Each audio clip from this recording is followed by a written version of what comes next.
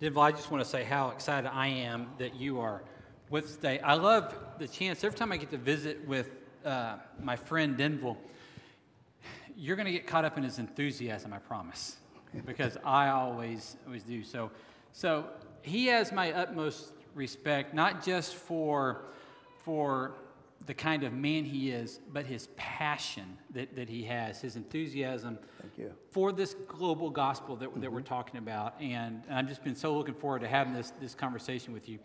So you live and your base of work is in Cape Town, South Africa. Correct. Yeah. And just give us a sense of sort of the range geographically that you cover, and then I'll dive into ask you some questions about the church there. Sure. Basically, my work involves the area of Cape Town. However, through some workshops, gospel restoration workshops, it takes us inland into areas that we don't always have opportunities to share the gospel with people. And so my influence with the team that I work with goes right into the inlands of South Africa. And our next planning session is to go right into Johannesburg and Pretoria, and then work our way back again through Durban and down the coastal route and back to Cape Town. So basically, Scott, my focus is on Cape Town, but it extends beyond that. It also extended into Namibia, as you know. Which is another country. Another country yes. Altogether. It's about 8 hours from Cape Town to the border of Namibia. Crossing the border, we've gone from the one border to the northern point of Namibia, covering those areas and sharing the message of the good news of Jesus Christ's salvation. And we think about towns like Johannesburg and Cape Town. These are large and they're international cities. Talk about that. Right. Well, Johannesburg, look at Cape Town. Cape Town is the second populous or second largest city in comparison to Johannesburg. And give me a size. Well, population. Yeah, population of Cape Town is 6 million. 6 million. So yeah, and Johannesburg far exceeds that. I didn't really take Johannesburg into consideration, but South Africa itself has a population of 60 million. So, but Cape Town is has a vast population of people, and also it is the second economic hub to Johannesburg. So Cape Town is of great importance, the mother city, and I'm really excited, to be based in Cape Town because of the cultural melting pot that's there and opportunities to share. Talk about that diversity, that melting pot, because it's easy sometimes if we haven't been to a place or we hear it only when it's when the World Cup's held there or something like that. It's easy to think that it's all sort of a uniformed one kind of person there. Correct. But give us a sense of the scope. Well, you have to consider that vast population, and then you also have to consider the fact that because of problems in Africa, we have a lot of refugees coming down into South Africa, but most of them settle in Cape Town and Johannesburg because of the economic opportunities that they have in those two cities. But because they are there, the cultures are there. But besides that, one has to look into our historical background, where we are basically divided or have been divided, but we're still known by those identity as white, colored, Black, and Indian. So, sometimes you get confused by these terms because some of these terms are kind of derogatory, used in a sense if it's here.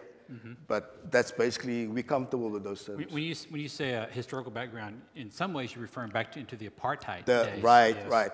We had prior to 94 when we became a democracy, and of course most of you will relate to Nelson Mandela who in '94 became our first president.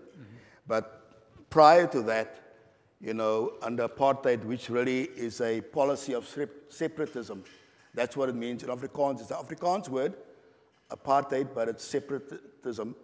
So, yes, we had a white population that resided in a white area. And then we had coloreds that were kind of told where to go, where to live.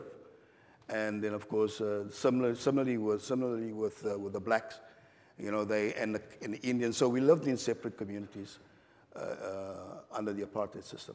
So with that in the background, right? That's sort of always playing in the background, I guess. Right. And then talk to me or share with us how the gospel, sure. how Christianity has taken root, and what's God doing, kind of present day sure. status update of what's God doing in Cape Town. Well, it's interesting because we have those groups, but with their own cultures, and it's only obvious that when they do church, that church takes place in the areas where they live. Okay. Correct, yeah. And I'm sure similarly here, saying that is a kind of a situation that exists probably in most places, in most countries. But there's a challenge, I think, that the church has to embody the teaching of Jesus. Especially the prayer of Jesus to become one. You know what I'm saying? So they all may become one. Yeah. John 17. John 17, and why that prayer is important and laid very heavily on Jesus' heart was the fact it was prior, just before the cross, that he had prayed that way, that they may be one even as we are one. Mm-hmm. Those that will hear, as you mentioned earlier, the message that of the apostles that has come down to us, where there are evidence of God's grace, manifested not just here, but also in Cape Town, because of the grace of God. But when I look at the setting of it, I think there's a great challenge that leaders in the church face that need to break through those barriers. And some have done very well. When I think of the churches of Christ that meet in buildings, they have done well, because when you look at the demographics and you look at how mixed the congregation is within the building, you can understand that something is happening. Yeah, but it's not something that's going to come very naturally. Mm-hmm. You almost have to work hard at reaching out to folks of a different color or different race group. So we're trying our best in the house groups. The same thing is happening, but you do get situations where folks in those settings are more comfortable just remaining the way they are, the status quo. But it's a real great challenge. So a challenge you're up against is demonstrating the power of the gospel and its ability to bring down walls.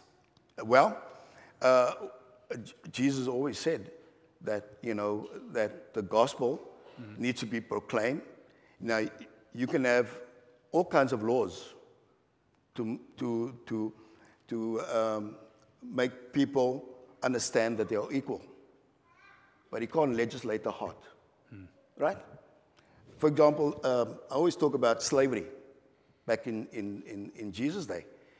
I mean, he didn't legislate, but he says, love one another as I have loved you. But this shall all men know that you are my disciples. So I think what we need to do, we need to walk around with the badge of love, right? Mm-hmm. And I think that will win the hearts of people. But what he says to those, when Paul addresses the different relationships within the house, the husband and wife, and the children and parents, and he comes to the slaves. He says, be the best slave. You know what I'm saying? Mm-hmm. And your labors if you're doing it unto me. So I think we need to have a heart change, and we need to know that It's only through the power of the gospel that people can come to Jesus and change their hearts. The context for you guys is, as you've alluded to already, is less, not void of, but less about gathering in buildings like this, Right. and more gathering in homes, which in Right. many ways reflects a lot of what the early disciples were doing. Sure. Describe the house churches and that ministry and that way of gathering. Okay. Well, a little bit of that is being done within congregations to try and get into zones, try and get into cell groups. But we have gone beyond that. In fact, we realized that for the spread of the gospel, we need to be where the community is. Because a lot of times, in buildings, you expect people to bring people, have gospel campaigns, gospel meetings. And we realized, that's not the way forward. But to try and get them into groups meeting and inviting Into people. communities in of a community, faith. correct. Yeah. So when I was at Bontebel, it already started there where we divided, like you would have started with cell groups. And we would then have people invite others and share the word around in that particular setting. But then it moved beyond that because we realized that we need to be a house group, a church of small groups. There's a difference. I'm going to quote you on that one. Yeah, church of small groups instead of a church with small groups.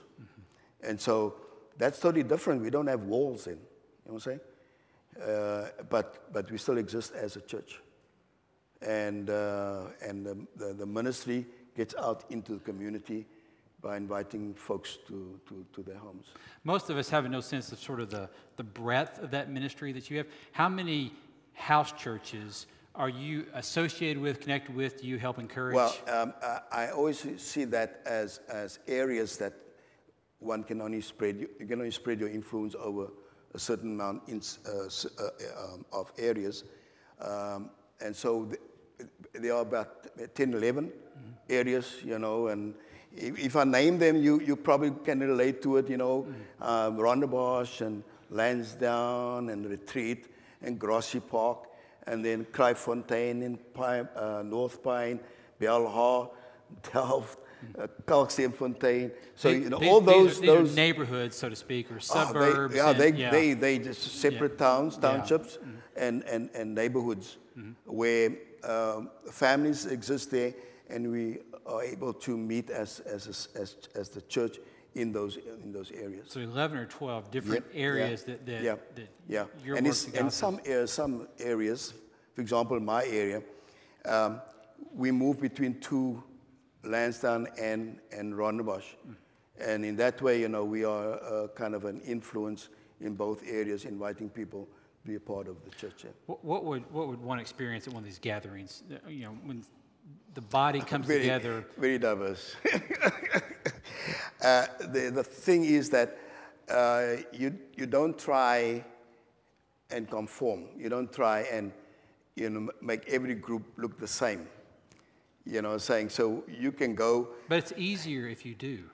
It's easy, yeah, of course, of course. You have a set time, right? We all start at 10 o'clock, and we have an opening prayer and a closing prayer. Very familiar, very familiar. But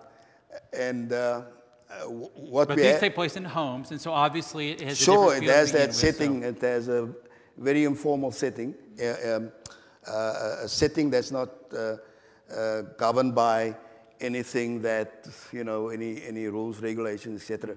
But it's a time of praise, a time of thanksgiving, a time of sharing the word. So when you go from house to house, you'll see that the way they do things are different, and we don't try and set a standard or whatever for them to meet like the other groups. So that's the part I enjoy. Saying I can go to a group where sometimes I go to two groups. There was a time I went to 3 groups because some groups meet earlier than others, and there was a time that some groups met in the afternoon. So it gave me an opportunity to actually be with 3 groups And but basically now, it's two groups. So some groups might start 9 o'clock, others might start 11 o'clock. And when I'm there, I might have a cup of coffee first thing, because that's what they do. They have coffee first thing, and well, that's scriptural. That's that's global too. Yeah, just right. like And then of course, the other group might have their eating at the end, but I get to enjoy, both early and late. kind of a Sunday buffet for you. Yeah. Oh, yeah. Yeah. When I get home, my wife is sometimes mad at me because she does the preparation. So what we have done is we don't eat early back home. Our lunch is served probably about between 2 and 3 in the afternoon. Because when I get home, I get stuck into the pots as well. And I like cooking, you know what I'm saying? So it's a lot of things happens on a Sunday. But it's got praise, encouragement. You come together around the Lord's Supper, and we'll talk about that in a second. But you're right. What usually happens is that we would walk into ours and not all at the same time, but we will kind of wait. We kind of know. We say 10. We'll say 9:30 for 10, which means that the people have from 9:30 to 10 to get around there, while others may get there 9:30 and start having coffee. But what we usually do also is that we bring some kind of a dish or something put on the table, so it's not left to the host, to feed the folks that come there that morning. So my favorite really is to go via one of the bakeries and get a sourdough bread and with a spread, and that's my gift for the morning. You're describing a situation where nobody's anonymous in that situation. No. Nobody comes in and sits down on the couch, and nobody doesn't visit with them. Sure. You're describing a very intimate, and so Exactly. a phrase that we'll use here, and perhaps you guys use it too, but we'll talk about doing life together. Right. That sounds like it may not have all the programs like we would have here, but it's very much a group of believers coming together, encouraging. From the beginning, It's what from the beginning? The communion, the kids sharing, the sharing, and the drinking, the coffee we share, what a week was like, the victories and defeats, and that conversation leads into the worship time together of praise. And when we have to pray, we know exactly, because we know the needs of each other. We know what to pray about. Yeah. So people are coming, receiving prayer. Yeah. So how does, in our relationship with you, how has Western Hills and our mission leadership team, how has our involvement or anything from here helped, blessed, encouraged what the Christians are doing well, it has certainly consolidated their faith, in the sense that they see the sacrifice that the church here has made in sending those elders, sometimes ML, the Bishop Leadership Team members, down to Cape Town, and the distance they have to travel, exactly the same distance I have to travel to be here, but they consider that as love, you know what I'm saying? And it just consolidates their faith, the friendship that they come with. When they get there, they become friends. I mean, sometimes, with Don and Tim and others, they would ask when I come back, how's this one doing? How's Isaac? It's because they've developed a friendship back home.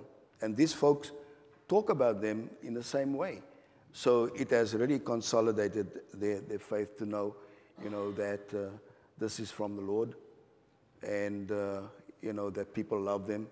And that has inspired them to do the same back home. Yeah, I have also kind of over the years, it has helped me to understand that my labors are not really in vain, because you care and you love, and I don't need to be concerned about financial needs when I am in the ministry, because someone cares enough to supply it. So I can focus on evangelism.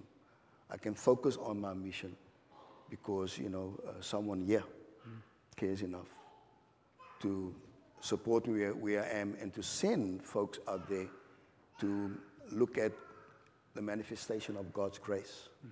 And that's what it's all about, all over. As this ministry grows, you mentioned two places, and if I'm saying them right, Delft and Belhar.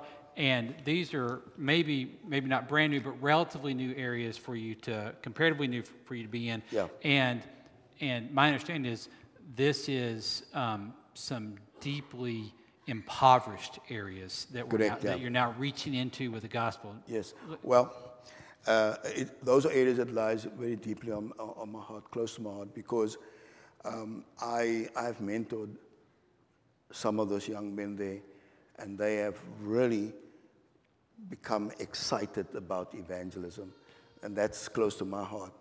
And because, of the enthusiasm for evangelism and enthusiasm to lead, I'm going to be focusing more of my time there because there's a lot of potential there.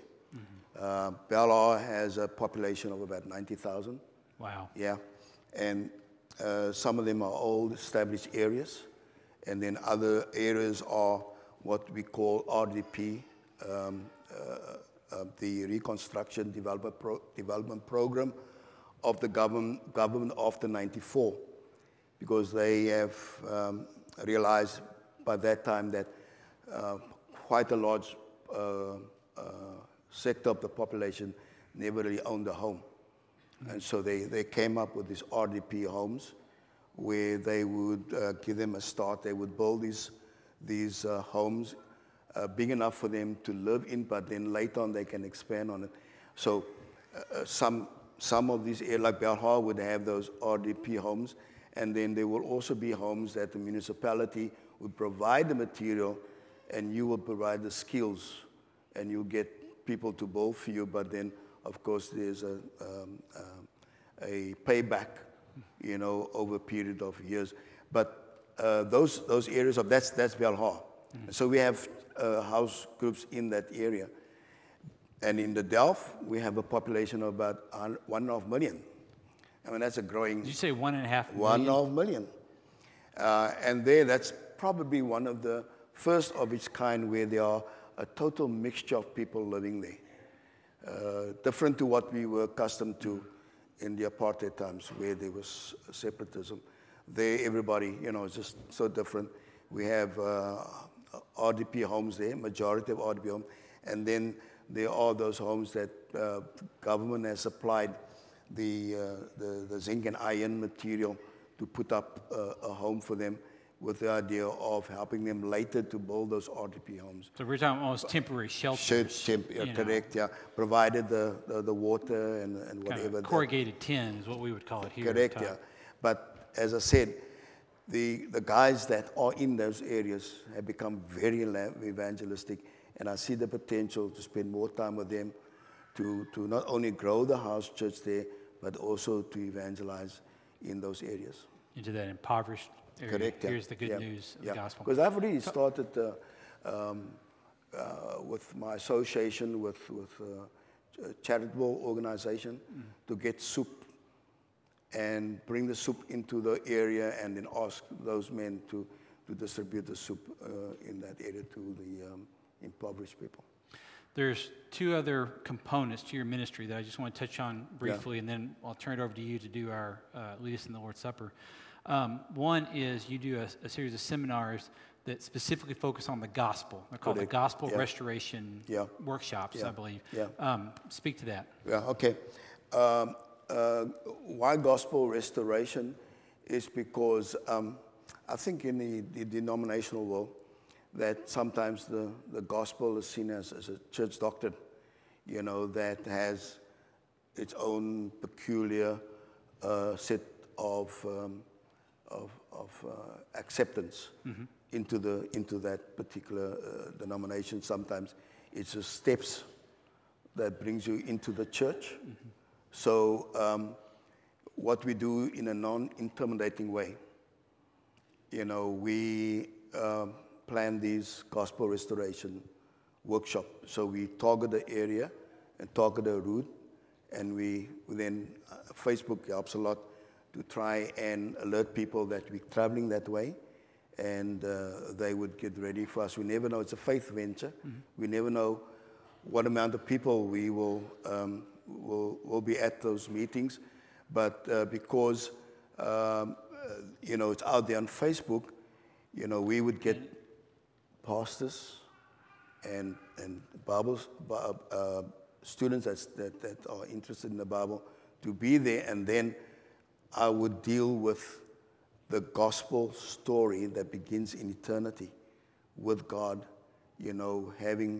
already having the cross in his mind, and Jesus is the lamb slain before the foundation of the world. So it's his gospel. It's his good news, the good news that he provides for us to save us. They need to see that entire picture rather than just focus on the details around the Gospels when Jesus Anything came. that we've kind of added to it or layered on top of it. Yeah. So it's a complete story because it begins in the Old Testament. And we predict, the prophets predicted this coming. And the story of Jesus becoming flesh and his incarnational journey to the cross, and then of course his death, burial, and resurrection, and ascension to heaven, and return again. And they see this broad picture, and sometimes they are interested in knowing more about it, and we supply the material through our WhatsApp that we have now used to get the material out to people onto their phones. But I'll talk more about that in the WhatsApp ministry. Okay. So that's what the gospel restoration workshops are all about. What I love about that is it's this commitment that the gospel itself is compelling enough. Compelling, right. It doesn't need to be dressed up somehow. It doesn't need to have another component added to it. Yeah. But the biblical witness of the gospel message itself, that's where the power is. That's where the compelling is. And you'll do these workshops in many, many areas. And you said you'll have 20, 30 people sometimes come out for them. I mean, to have, how often do you enter into even a church building of another group to be able to explain the gospel of Jesus? Well, very cool. What I'm saying?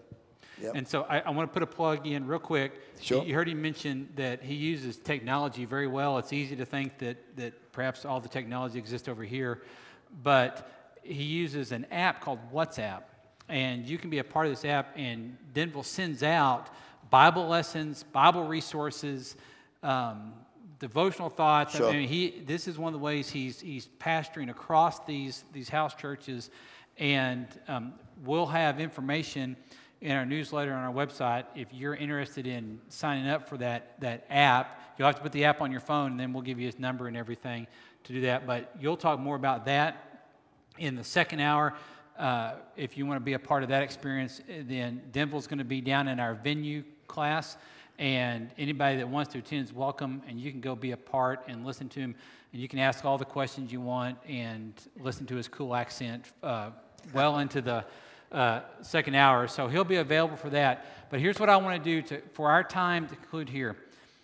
Every week we celebrate the Lord's Supper together. Amen. It's as a unifying fact. Yeah. And if I remember correct, Cape Town is ahead of us, correct, in the time zones? 7 hours. 7 hours ahead. So for many of those groups, they've already had their time around the table. But what Denville's going to lead us in is a time where he's very much going to help us join our brothers and sisters in Christ around the world in this ceremony. So with that, I'm going to turn it over to you, Denville, and let you lead us. Yeah.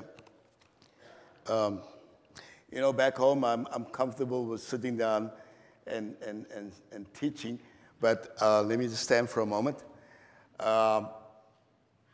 As we are going to participate in this Lord's Supper, I want us to keep in mind the power of the gospel of Jesus Christ.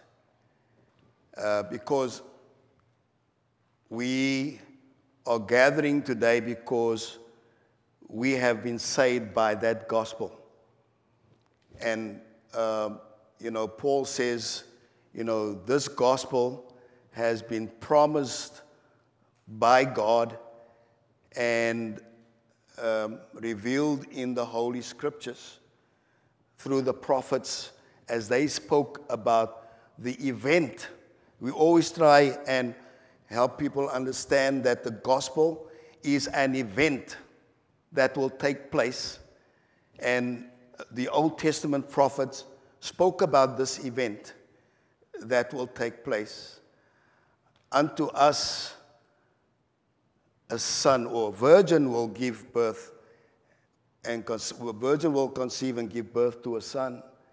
And unto us a child is born. Unto us, the prophet says, a son is given. And then the prophet says that he will be led as a lamb to the slaughter. And by his stripes, we are healed.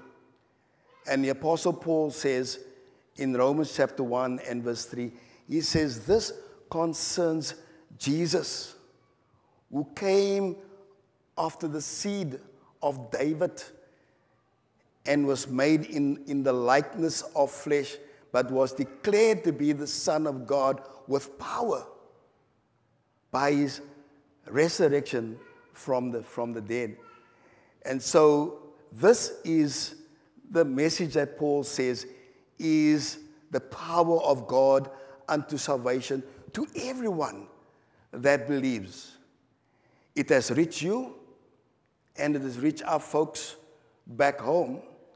And so what we're about to do, even though we have done that 7 hours ago, this table that we have here is spread across the globe with folks that are in Cape Town, with folks that are in Ghana, in folks that are in Uganda, with folks that are in Nigeria, and they are our brothers and sisters in Christ, because we are part of a body that's one. We are part of the household of God. Can you believe that?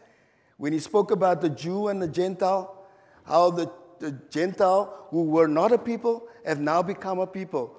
Were outside the Commonwealth of Israel, but now they have hope, because now they have been united with the Jewish Christians in one body and become part of the household of God. So just imagine we're just one household, with a table spread across the globe. And that's the power of the gospel.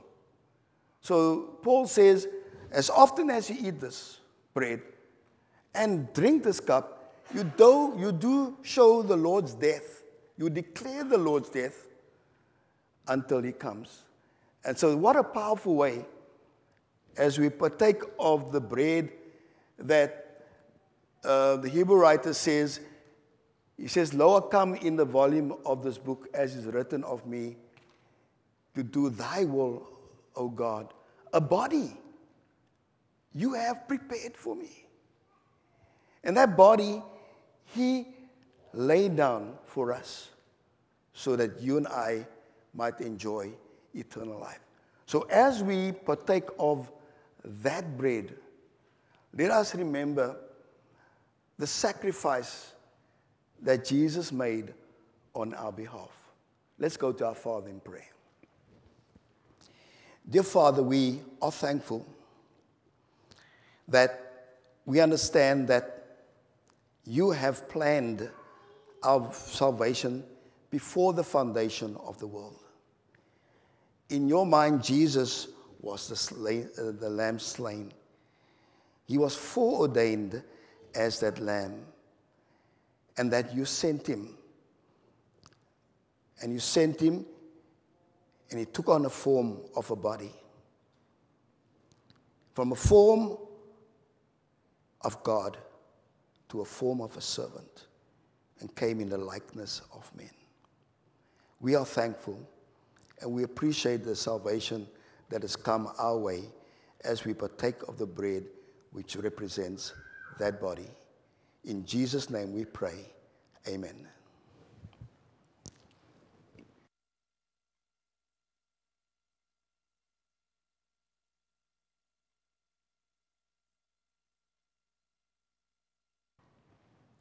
As you drink this cup, you proclaim the Lord's death until he come.